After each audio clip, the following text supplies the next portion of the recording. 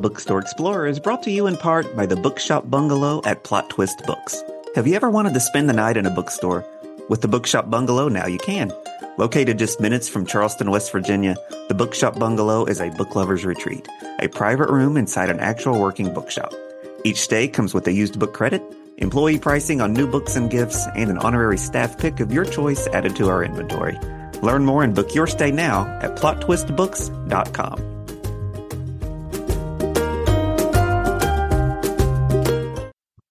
Welcome to Bookstore Explorer, the show where we go behind the shelves with booksellers to celebrate the magic of independent bookstores. I'm author and bookseller Matt Browning. Now, if you're a regular listener to the show, you know that occasionally I have on a writer or other bookish folks to talk about their projects and about their experiences with bookshops. Well, this week, I'm very excited to welcome Stan Zimmerman to the show. Stan has written for and worked on some of my favorite shows, among them the Gilmore Girls, Roseanne, Wanda at Large, Fame, Rita Rocks, and of course, my personal favorite, The Golden Girls. His film credits include writing the Brady Bunch movies in the 90s, the recent Lifetime film, Ladies of the 80s, A Diva's Christmas, which came out this past holiday season.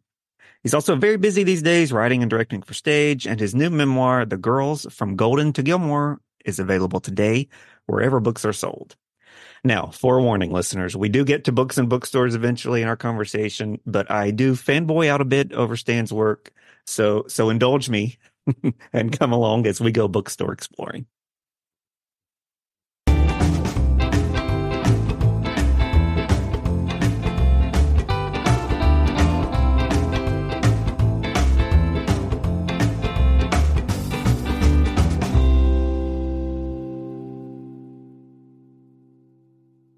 Hi, Stan. It's good to see you. It's been a minute. Nice to see you again. How you been? Crazed as usual, juggling all my crazy projects. Well, you're extraordinarily busy.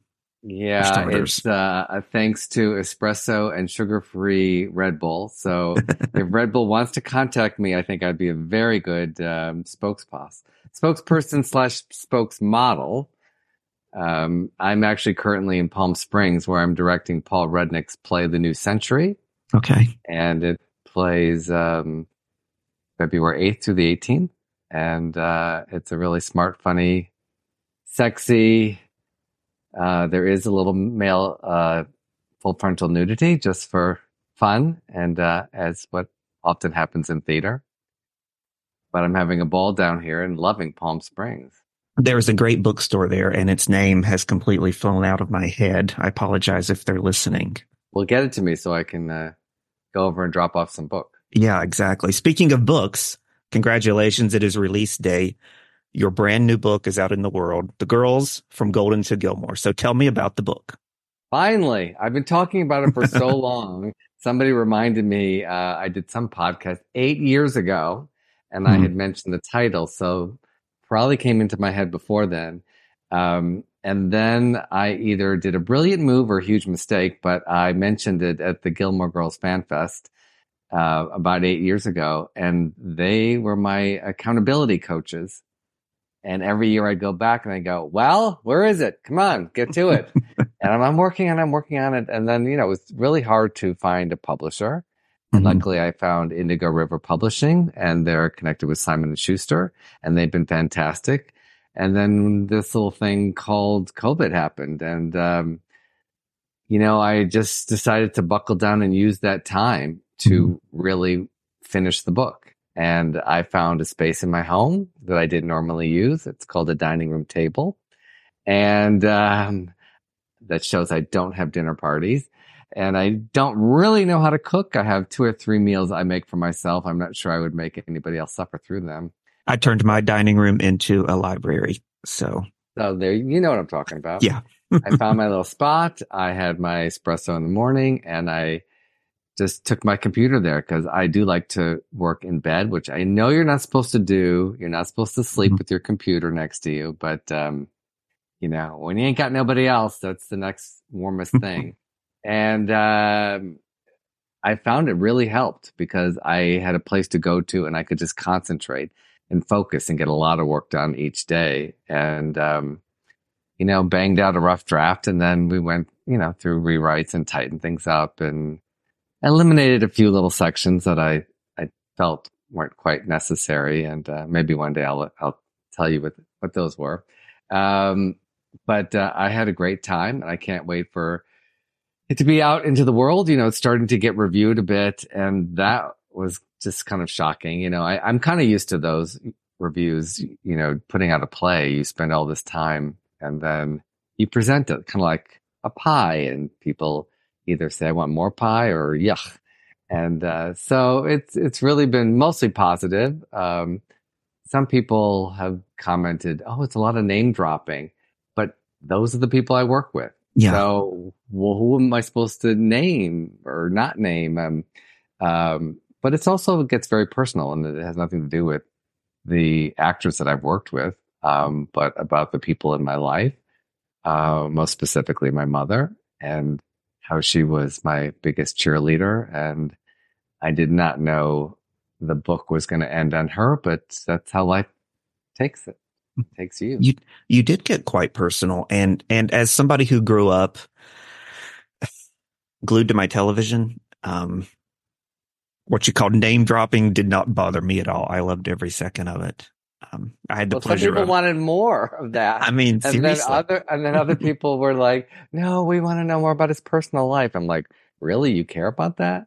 But mostly people are they got the tone that I was going for. That I was like, we were going out for coffee, or if you're lucky, a martini or a glass of rosé, and just a very naturalistic sound to it, and very funny, but also I think, like my writing, very heartfelt as well, and honest about the struggles in a career. And people are finding, seeing the way I coped with different adversities in a career and the ups and downs, and taking from it how they can use those in their own life, in any job, how to be a boss in any job, and also dealing with grief just in anyone's life. I mean, we could talk all day about your long and successful career, but I want to hit a couple of the high points. Let's start with the Golden Girls. We kind of have to. Obviously. How did you get your to. job writing for the Golden Girls? We had a really good spec script, which was a Cheers episode. And it was kind of at the beginning of Cheers, so not a lot of people had written an episode for that. We had gone to a free taping because we had no money. We had nothing else to do but go to tapings, and we were very ambitious young writers, and we knew that by going to these tapings, we would learn a lot and watch. We had no idea what a taping of a TV show was. So we just went to all of them. And that was a show we have to write an episode. We had done a couple other spec scripts, and spec scripts are you take an existing TV series and you write your own episode for it, which are really hard to do because you're not in on the show on a staff position, so you have no idea where they're going with the shows. But that's a whole other art besides just writing original material, is being able to capture the sound of different characters and the way they tell stories in a different series. But I think we had a particularly good ear for that. And that Cheers spec was just the one that just like blew open the doors. And then it went from nobody calling us back to becoming the flavor of the month. And all these agents suddenly started taking us out for lunches and dinners and drinks and offering us, we'll take you to Hef's mansion, not knowing that that wasn't really an interest of mine. But I did end up going there. That's in the book. When my friend Sandra Bernhardt she was on the cover and inside, and she had a big party there, and all the lesbians jumped into the grotto. And he also has like animals everywhere. He has like a zoo. And I stole some stationery because it said Hugh Hefner's house on it. So you still have it? Of course I do. I have a lot of stationery, oddly, because nobody uses it. But I have all the stationery. I have some from the original Roseanne show. So when you get on staff, they would give you, little notepads with the logo on it. Mm-hmm. So unfortunately, I don't have any Golden Girls. I have a lot on the overall deals that we had, like Paramount and 20th Century Fox. But I have Roseanne. I must have some others, some little Gilmore things I think I have. Speaking of spec scripts, We'll get to bookstores in a minute, listeners, but is it still the same way it was? Because even sitcoms these days are so serialized. Is spec script still the way it's done? Unfortunately, no. Now it's mostly they want original material, which is the exact opposite when I started. They did not want to read anything original. And then when we started moving up the ladder and having our own pilots and shows and looking for new writers, I always said, give us one of each. Because I think both talents are important to bring to a staff. You want people that have an original sound, but if they can't duplicate your sound, they're not useful on the staff and they won't last. And you see shows like Gilmore Girls, Amy went through many, many, many, many, many writers. They couldn't capture what was in her head. And that's how we ended up on it, because she knew we could do that. And she wanted friends around after years of fighting with the networks and just not finding, the cohesive group that she wanted in the writer's room. But yeah, they're still writing scripts. During COVID, I started teaching sitcom writing classes online. And what started as really 4 or 5 people, then I made the mistake of posting about it. And then people from all over the world started saying, I want to join. So at one point, I was teaching 4 classes a week. And there were 8 to 10 people in each class. So that's a lot of reading. And my life just became that. Yeah. But it was very gratifying because during that time, people were, it was COVID and George Floyd. It was really an intense period for people to be stuck at home. And the beautiful thing was some people had these sitcom ideas that they've had in their head for over 40 years. One woman I know, and she got to finish a script during COVID. So I had done it in 3 sections, pitching with a month off, then outlining, month off, and then you write the cold open in the first scene, not knowing that people wanted to then do act 2 and act 3. And so it could be, many months that we were all together and we had this great group. And at the end of it, we read everybody's first act. We had mock table reads online. And I created this really big, vast community of actors and writers. And I'm really glad I did it. It was exhausting and exhilarating all at the same time. When I was in college, I had to take a screenwriting course to fulfill my degree requirements. And I was very intimidated by it. I put it off to my very last semester. And when I finally took it, it was the best class I took. We did the same kind of thing. We had to each week write a certain number of pages and then read them as a class. You would cast people. It was fascinating to me. I had taken some classes here. There's a famous guy, Robert McKee, that teaches story structure. And when I took it, it was because I wanted to get a transition from TV to film. And that idea of how do you go from 30 pages to a whole movie? I just had no idea. And the class, I don't like school, but I did get a lot from him as far as structuring in 3 acts. And it was really funny because at that time, everybody was taking the classes, young writers, executives, actors. It was just the thing to do. And people over the years had always asked, teach a writing class. And I thought, I don't want to just be a talk in some, hotel banquet room and you leave with nothing. I wanted people to come away with something. And then I kind of modeled it after the Groundlings Improv, that there's sections and you graduate to each section. And some people dropped out after pitching. They couldn't do it. And outlining is completely different than pitching. And writing a script is completely different than outlining. Some people, at least they had a full outline of their script at the end of that period. And they could go off and do whatever they wanted. Most people wanted to stay and start writing. And then it became a mock writer's room online. So you really got that experience. I wish I had that. I didn't know. When I went into a writer's room on our first job, we literally thought that we would be making coffee for people. We thought we were going to be assistants or secretaries. We didn't realize, no, you're sitting here at the table with the other writers.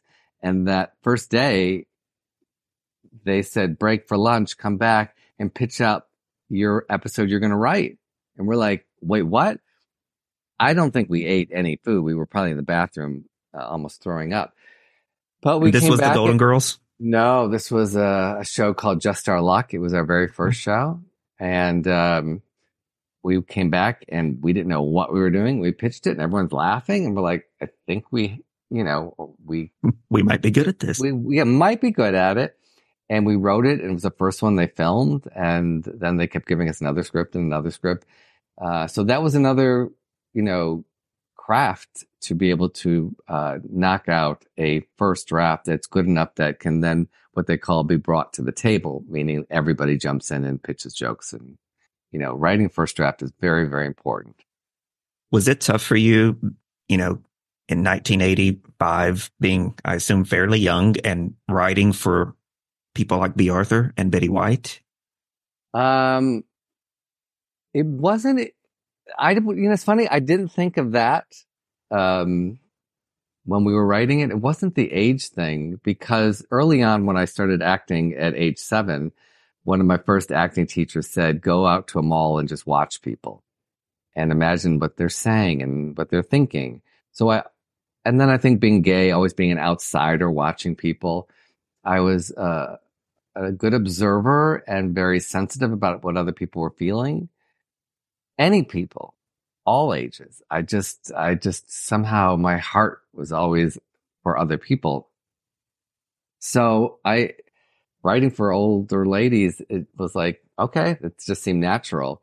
It wasn't until years later that I had heard a story that B. Arthur came in and looked at the writers, and it had to have been me and Jim, because we looked like we were probably 16 or 17.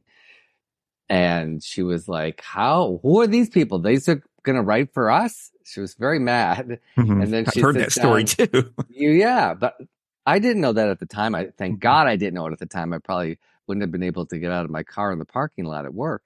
And then she sat down and they read the script out loud, and she's like, "We're good." She saw week after week this group and us, be able to write sensitively.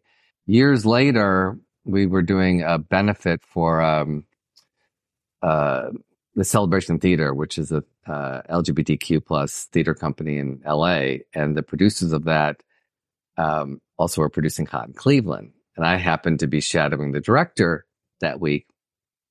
His name is Todd Milliner, Sean Hayes' producing partner. And he said, "We're going to do a benefit, and we want the girls from Hot in Cleveland to read a Golden Girls script. Can you recommend any scripts?" And I looked at him, I said, "Todd, you're doing one of mine. Like, I'm not going to recommend somebody else's."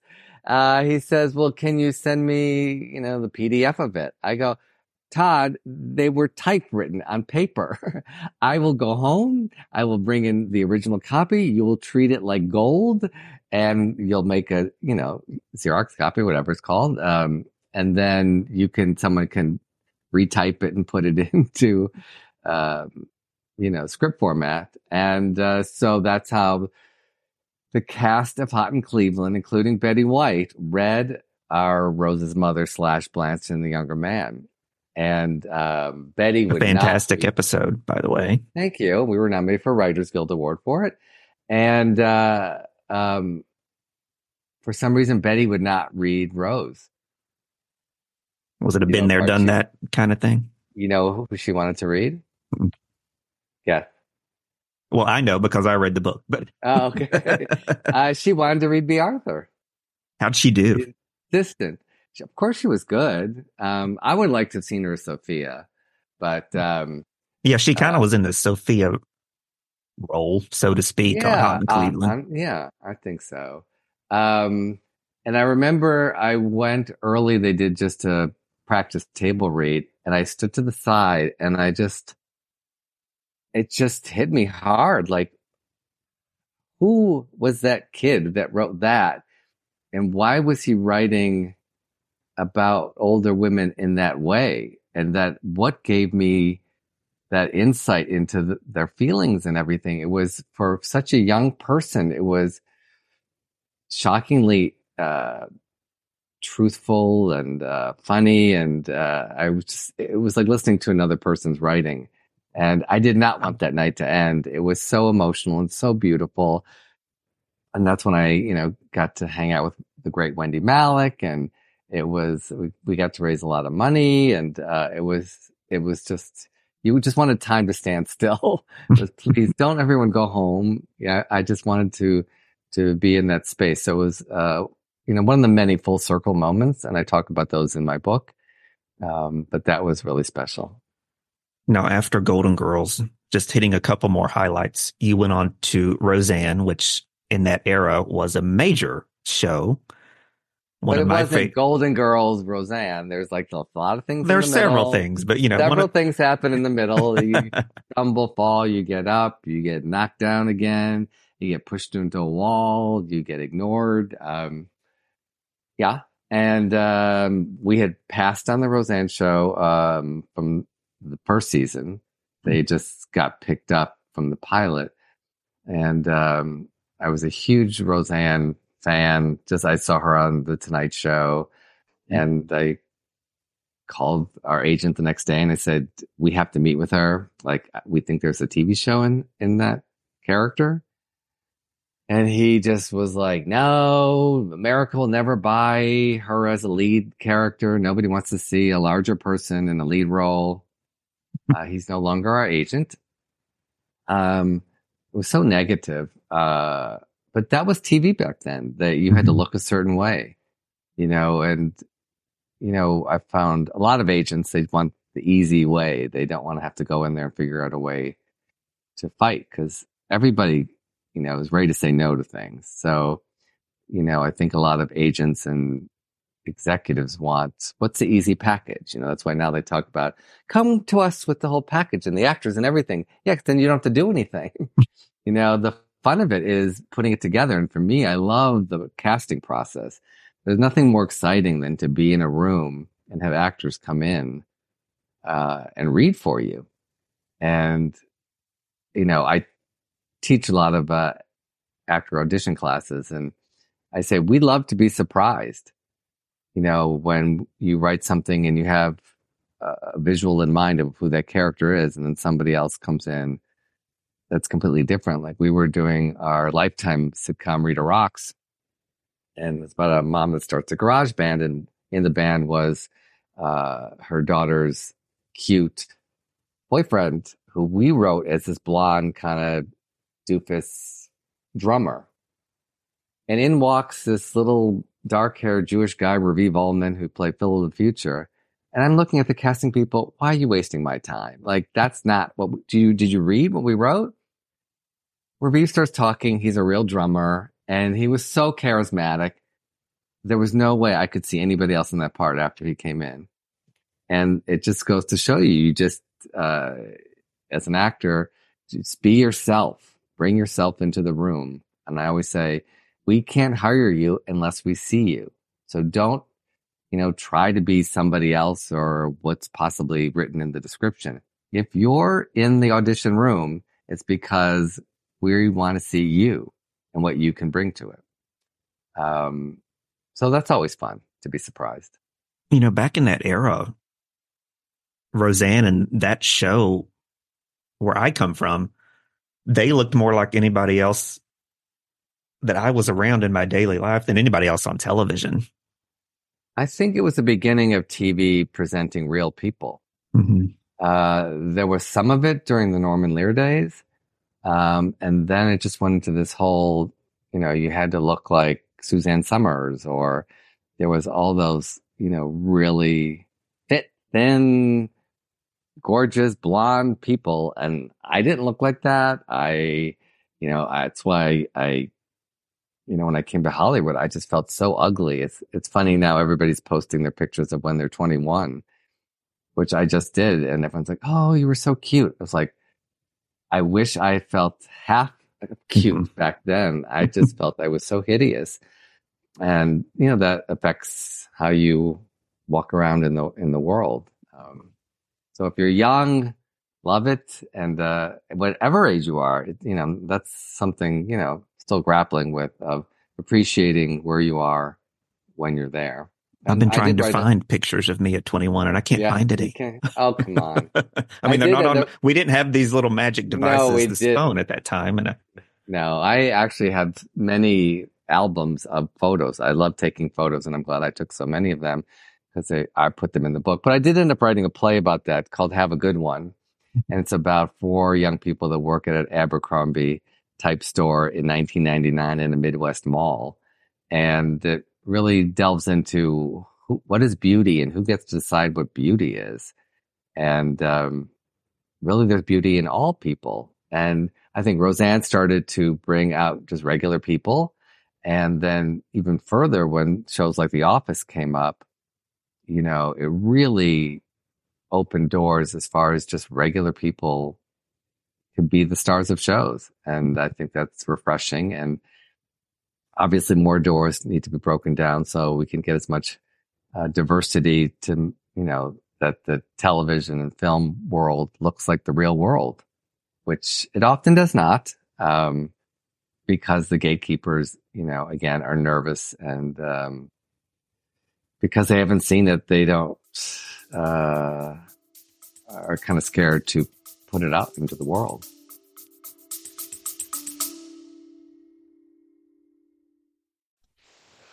Coaching Conversation 2024. This podcast is 100% dedicated to leadership and leadership within the workplace coaching area. We work with companies throughout the world teaching leaders how to coach their employees. This podcast is dedicated to teaching specific strategies, frameworks, coaching models, and now artificial intelligence strategies to help leaders drive greater teamwork, collaboration, cooperation, greater attitudes, better motivation, coaching career development, just to name a few. I hope you'll check out our podcast.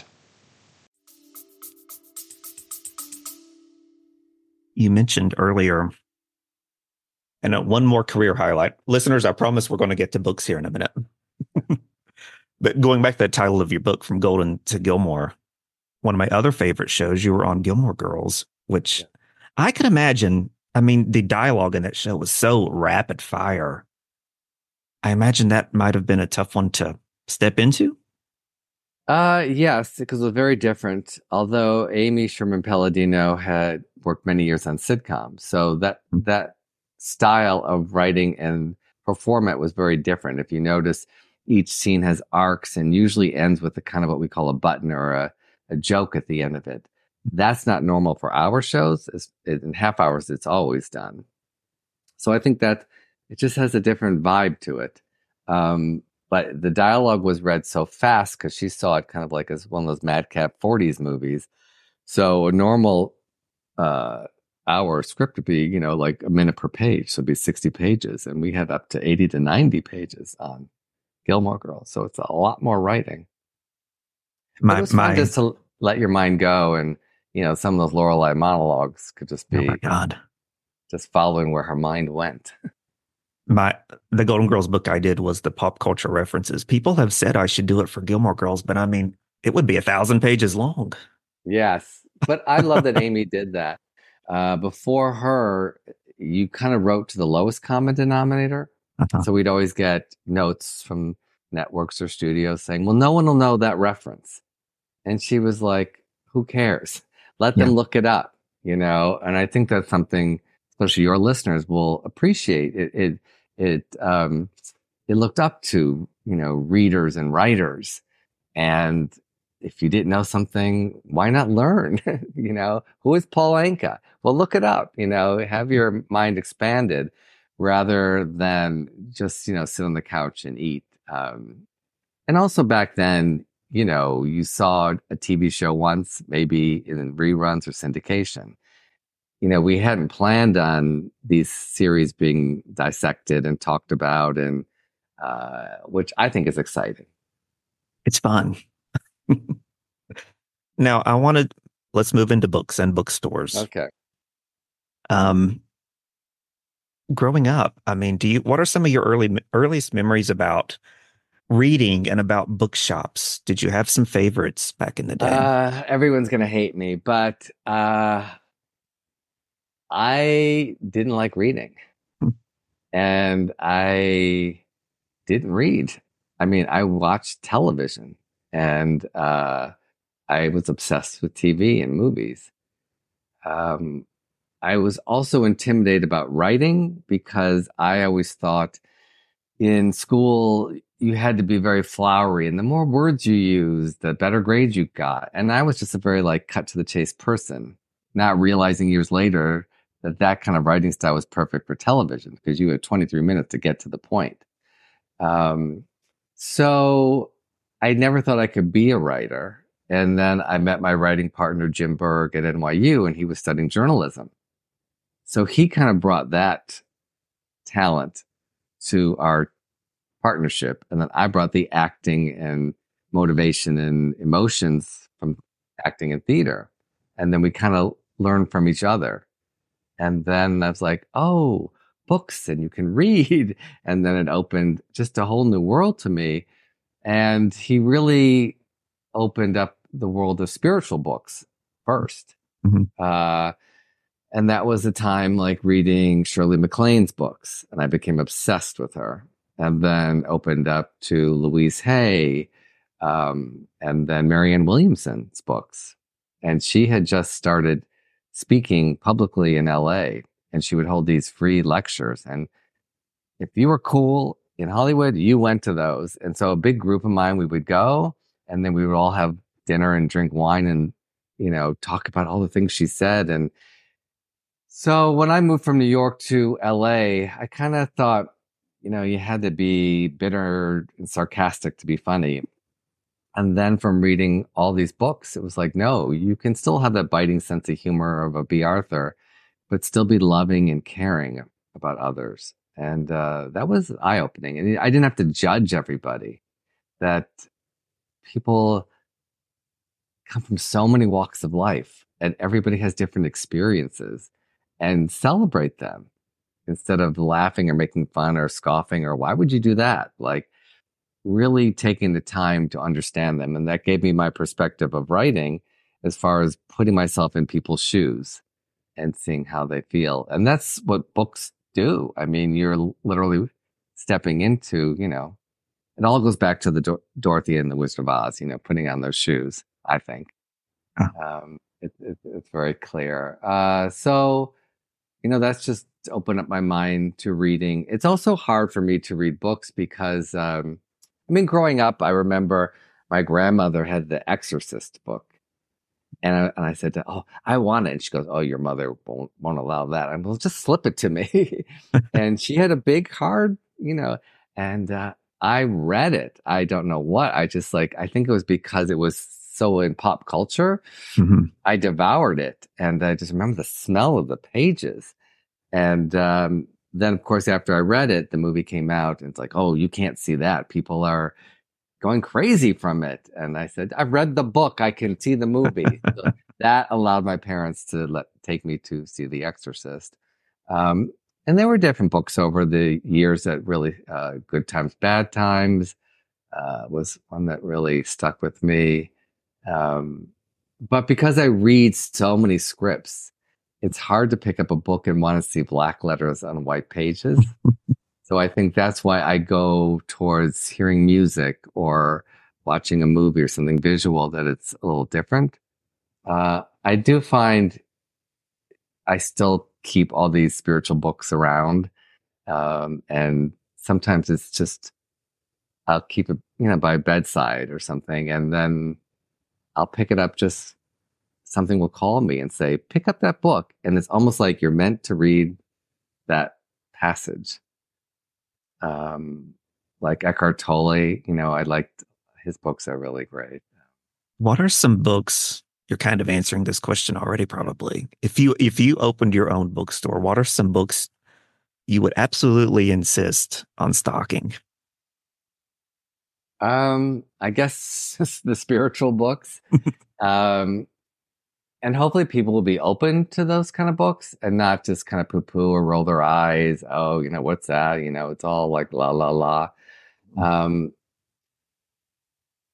But really, so many of those books are about you create your own reality. And I had never really, that concept was really important to me. And especially in the industry, like I said, that you get a lot of no's. Like the idea that I self-generate. I'm sure people that if you follow me on social media, you'll see I self-generate most of my work. So it's just that idea, like you can do it. Just figure out a way. And don't let, it's like if you're in a maze, if you hit a wall, figure out left, right, figure a way around it. So I'd have to have those. I think having probably biographies would be really cool. Finding out, what happens to real people's lives. There's all the old Hollywood stories. I feel like I wish I'd been in Hollywood in the 40s. I think that would have been a really exciting time, or to have been involved. Like Busby Berkeley was kind of reinventing how you film musicals, and that would have been cool. The whole Gene Kelly and Judy Garland, like that would seem so exciting time to be there. So I think those kind of books. I think history books. I think, because I've been involved with directing a production of The Diary of Anne Frank. So unfortunately, I learned when we started the production in 2018 that the story and the diary are no longer require reading in California high schools. I did not know that. Mm-hmm. So that's why bringing this play to high school students has been so important to me. And now teachers have incorporated the play and reading of it in their classes, and even creating curriculum where the kids would write diary entries. So I think we can learn so much from history by, reading books. And At my shop just yesterday evening, this family came in, and one of the kids looked, I don't know, maybe 8 or 9. And the older kid was saying to her, "Is this the girl you're learning about in school?" And she was holding a copy of The Diary of Anne Frank, and the little girl bought it. I was kind of excited to see. I remember reading it, but I remember being a little bit older. But this girl looked quite young. Yeah. And every time I go back to it, I'm just so shocked that this girl was so eloquent at such a young age, and going through everything that she was going through to be able to write that and using that as her platform. And, interestingly, I have a lot of my journal entries in my book, because a dance teacher at NYU asked us to start keeping journals, and that's what kind of got me into the practice of it. So, books like that where you can hear what people were going through at a specific time, I think. You mentioned when you were doing the reading of the Golden Girls episode with the Hot in Cleveland cast, you said that it was like reading somebody else's writing. Did it feel that way reading your journal entries from however many years back? Not really, because over the years, I love looking back. So for some reason, I mean, not the old stuff. The old stuff I would go, oh my God, Stan, like, I was just so emotional and always in fear. I didn't realize how much fear I had about losing jobs. Like that was a big part of it. And as other people have commented, how, we were in the closet for a lot of the early jobs in our writing career. Like, how do you open yourself up creatively, yet stay so closed on who you are? That kind of marveled me that we were able to do that, because it doesn't seem like they would go together. But I think when you're raised where being gay is bad, you end up hiding it and having to find ways to be creative through all that. So that hiding it was not that, it was just part of what you had to do to survive. Now, back to bookshops. Now that the book is out in the world, I mean, what role do you see bookstores playing in promoting the book? Are you going to do some touring? I mean, I always thought the glamorous thing, they'll send me out, on a train or plane, and I get to go to all these bookstores. They don't seem to be doing that as much anymore. I would like to, because I love meeting people in person. So I would love to do as many bookstore events as I can. I'm doing a couple library things through Zoom. I'm very excited to come to your bookstore. I am doing two big book signings. March 26th, Book Soup in Los Angeles. I'm doing a Q&A with a close friend of mine, and I'll be announcing who that is. So that's kind of a big deal. I've always heard other people and driving down Sunset Boulevard, seeing all these book signings, and oh my God, Joan Collins is doing one March 1st. And, I'll be following her once again, and she's in my book. And then really exciting on April 16th, I'm doing a big book signing and plays signing, all my plays at the Drama Bookshop in New York City. And that I'm like falling on the floor, because as a young theater nerd, going to that, to me, that was a bookshop, of plays and theater history and picture books of every theater season. There was a thing called Theater World where they put out, pictures of all the different shows. And I would buy those books and just like stare at them and look at the casts. And it was just fascinating to me. So the fact that I will have 4 plays and a book in that store, it's like somebody else. It's happening to somebody else. Seeing your book on a bookstore shelf is a feeling that it hasn't gotten old for me yet, I should say. Yeah. Speaking for myself. Exciting. There's some great bookshops there around LA, like Last Bookstore. Have you ever been there? Yes. And it's a cool shop. What's the one on Hillhurst? It's an older bookshop. That's a good one. But I have Marissa Jared Winokur, who's a Tony Award winner from Hairspray, and she'll be my moderator Q&A at the Drama Bookshop on the 16th in April. So that's really very cool. There's tons in New York. Start reaching out to them. That's what I had to do too. I went on a run in Palm Springs, and I passed by a bookshop, and I go in and I said, "Would you carry my book?" He said, "Yes." I came back later. I have little bookmarks, and he went online and said, "Oh, this is real." He didn't believe me at first. He goes, "I'm ordering it Monday." I said, "Well, I'll come back in and I'll sign them up." And I can speak from experience that if the Golden Girls is involved, that's a pretty guaranteed in. Well, that's what he said. He said anything Golden Girls sells really well here. So I think I had him at that. But when I came in, I was in my running outfit and my little headphones and sweating and probably smelled horribly. And he's like, "Who is this person coming in here?" And then I came back in looking glamorous in my glasses. And then he was like, "Oh, okay." So I'm reaching out to as many bookstores if anybody's listening and wants to do a live. I have a lot of listeners who are booksellers, folks. Oh, cool. Well, I really want to get into different communities, and because I travel a lot with my work, if I happen to be working in that area, then I, would love to make an event out of it.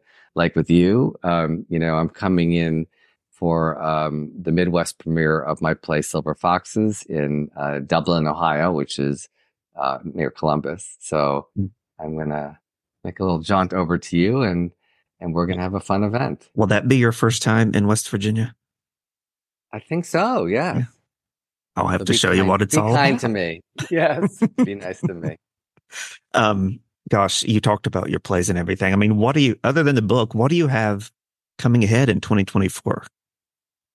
Oh my God. Well, I'm directing this play. It closes on February 18th. I drive back to LA that night. The very next night, I start a new play that I'm directing. I did not write this one. A young playwright, Peter Ritt, wrote it, called High Maintenance. And it's about a high maintenance actress. I think I've dealt with a few of those types. And she gets a job in a regional theater in a production of A Doll's House opposite a robot. So it really is so timely and clever about AI, and is this where we're going in the world? So that opens at the Road Theater Company in North Hollywood. I think it's April 12th, and we'll play for, I think, 6 weeks. Then from there, I go the next day to New York for the book signing at the Drama Bookshop. then I come back and I may be directing a big revival of a play. I can't tell you right now, but it could be very exciting. And then I go to Rockaberry Writers Retreat in France. So last May, I taught 3 weeks. I had 4 mentees for each section. It's in a 14th century castle in France. So it's a horrible job. I have to drink wine and eat beautiful French food every night. How do you do it? Well, somebody has to. I'm so excited to go back. It's a lot of work because when I teach, I just give like 1,000% and I get really involved. And it was such a unique experience, and there were ghosts and fun things, and people should look it up. They do a bunch of retreats every year, and so that was super cool. So I'm going to go do that in July. I mean, you're just going to have to you in September. I'm directing a play in Virginia. One of my plays, I think, in November. So I'm going to go out there. What part of Virginia? It's on the beach side. Okay. Onondaga, something like that. I don't know. Yeah, it's near Norfolk. Okay. Yeah. So I was out there last year doing my play Right Before I Go, which is a suicide awareness play. And they were so great. And they're like, we have to have you back. And we want to do another one of your plays. And we want you to direct it. So I'm going to go spend a couple 4 to 6 weeks out there. And yeah, it's going to be cool. I mean, booksellers who are listening to this in each of these areas that we're talking about, tell folks how they can get in touch with you. Yeah, so if you go to my new website, I just did a refresh on it and it looks so cute. So it's zimmermanstan.com, and there's a section there of like all the appearances I'll be making and plays I'm directing in different events. I'm hopefully going to the next Gilmore Girls Fan Festival, which is in October in Connecticut, and you could go to thefanfestsociety.com. So if there's anybody in that Connecticut area, and I just started a timeshare in a New York apartment with an old friend of mine. So I'm going to be in New York a lot more. So if people there are tons of bookstores in New York. So New York, New Jersey, Connecticut, in that area, I'll have a place that I can, take an easy train ride to set up a bookstore event and Q&A. Now, I know the Golden Girls fan base is super excited about this book coming out. How are the Gilmore Girls fans? How are they reacting to this news? Yeah. Oh, my God. They've been so great. I have to tell you, through this Fan Fest Society, we've created this Gilmore family. And a lot of them come and follow me to different events or plays that I do. And it's been a beautiful, beautiful experience. And those are not like cons where, people are selling things. It really is fan based. And we just all hang out in this kind of take over a little town in Connecticut, like a Stars Hollow. Mm-hmm. And, have dinners and drinks and, costume contests and panels and things. And they've been very special group to me. And I feel so fortunate that they're in my life and vice versa. Stan, I don't want to keep you forever, even though I probably could. There's so many my little notes here. Yeah. I haven't even gotten to half of these, but okay, we'll save them for September. We'll save them for September. Yes, that's a way to get people to come see me in person. And I'm sure you'll have tons of questions. And, again, thank you for taking the time. And I look forward to seeing you again in person and seeing your town and shop and everything. Thank you so much. So the new book is The Girls from Golden to Gilmore, available now. Really quick, you mentioned your website, but tell folks on social media how they can find you. Same thing, Zimmerman Stan. I love Instagram. I love the pictures. I post a lot, and you'll follow the ups and downs of my life, my career, sometimes my passions and viewpoints on certain issues that I feel are important. Well, Stan, it's been great to talk to you, and I'll be seeing you in a few months. Soon. Yeah. Okay. Take care. Bookstore Explorer is produced and hosted by me, Matt Browning. Our theme music is Come Right Back to You by Max Hickson. You can follow all my bookstore explorations at bookstoreexplorer.com or on Instagram and Facebook at Bookstore Explorer. And follow us on Twitter at BookstoreEXPLR. Thanks for listening.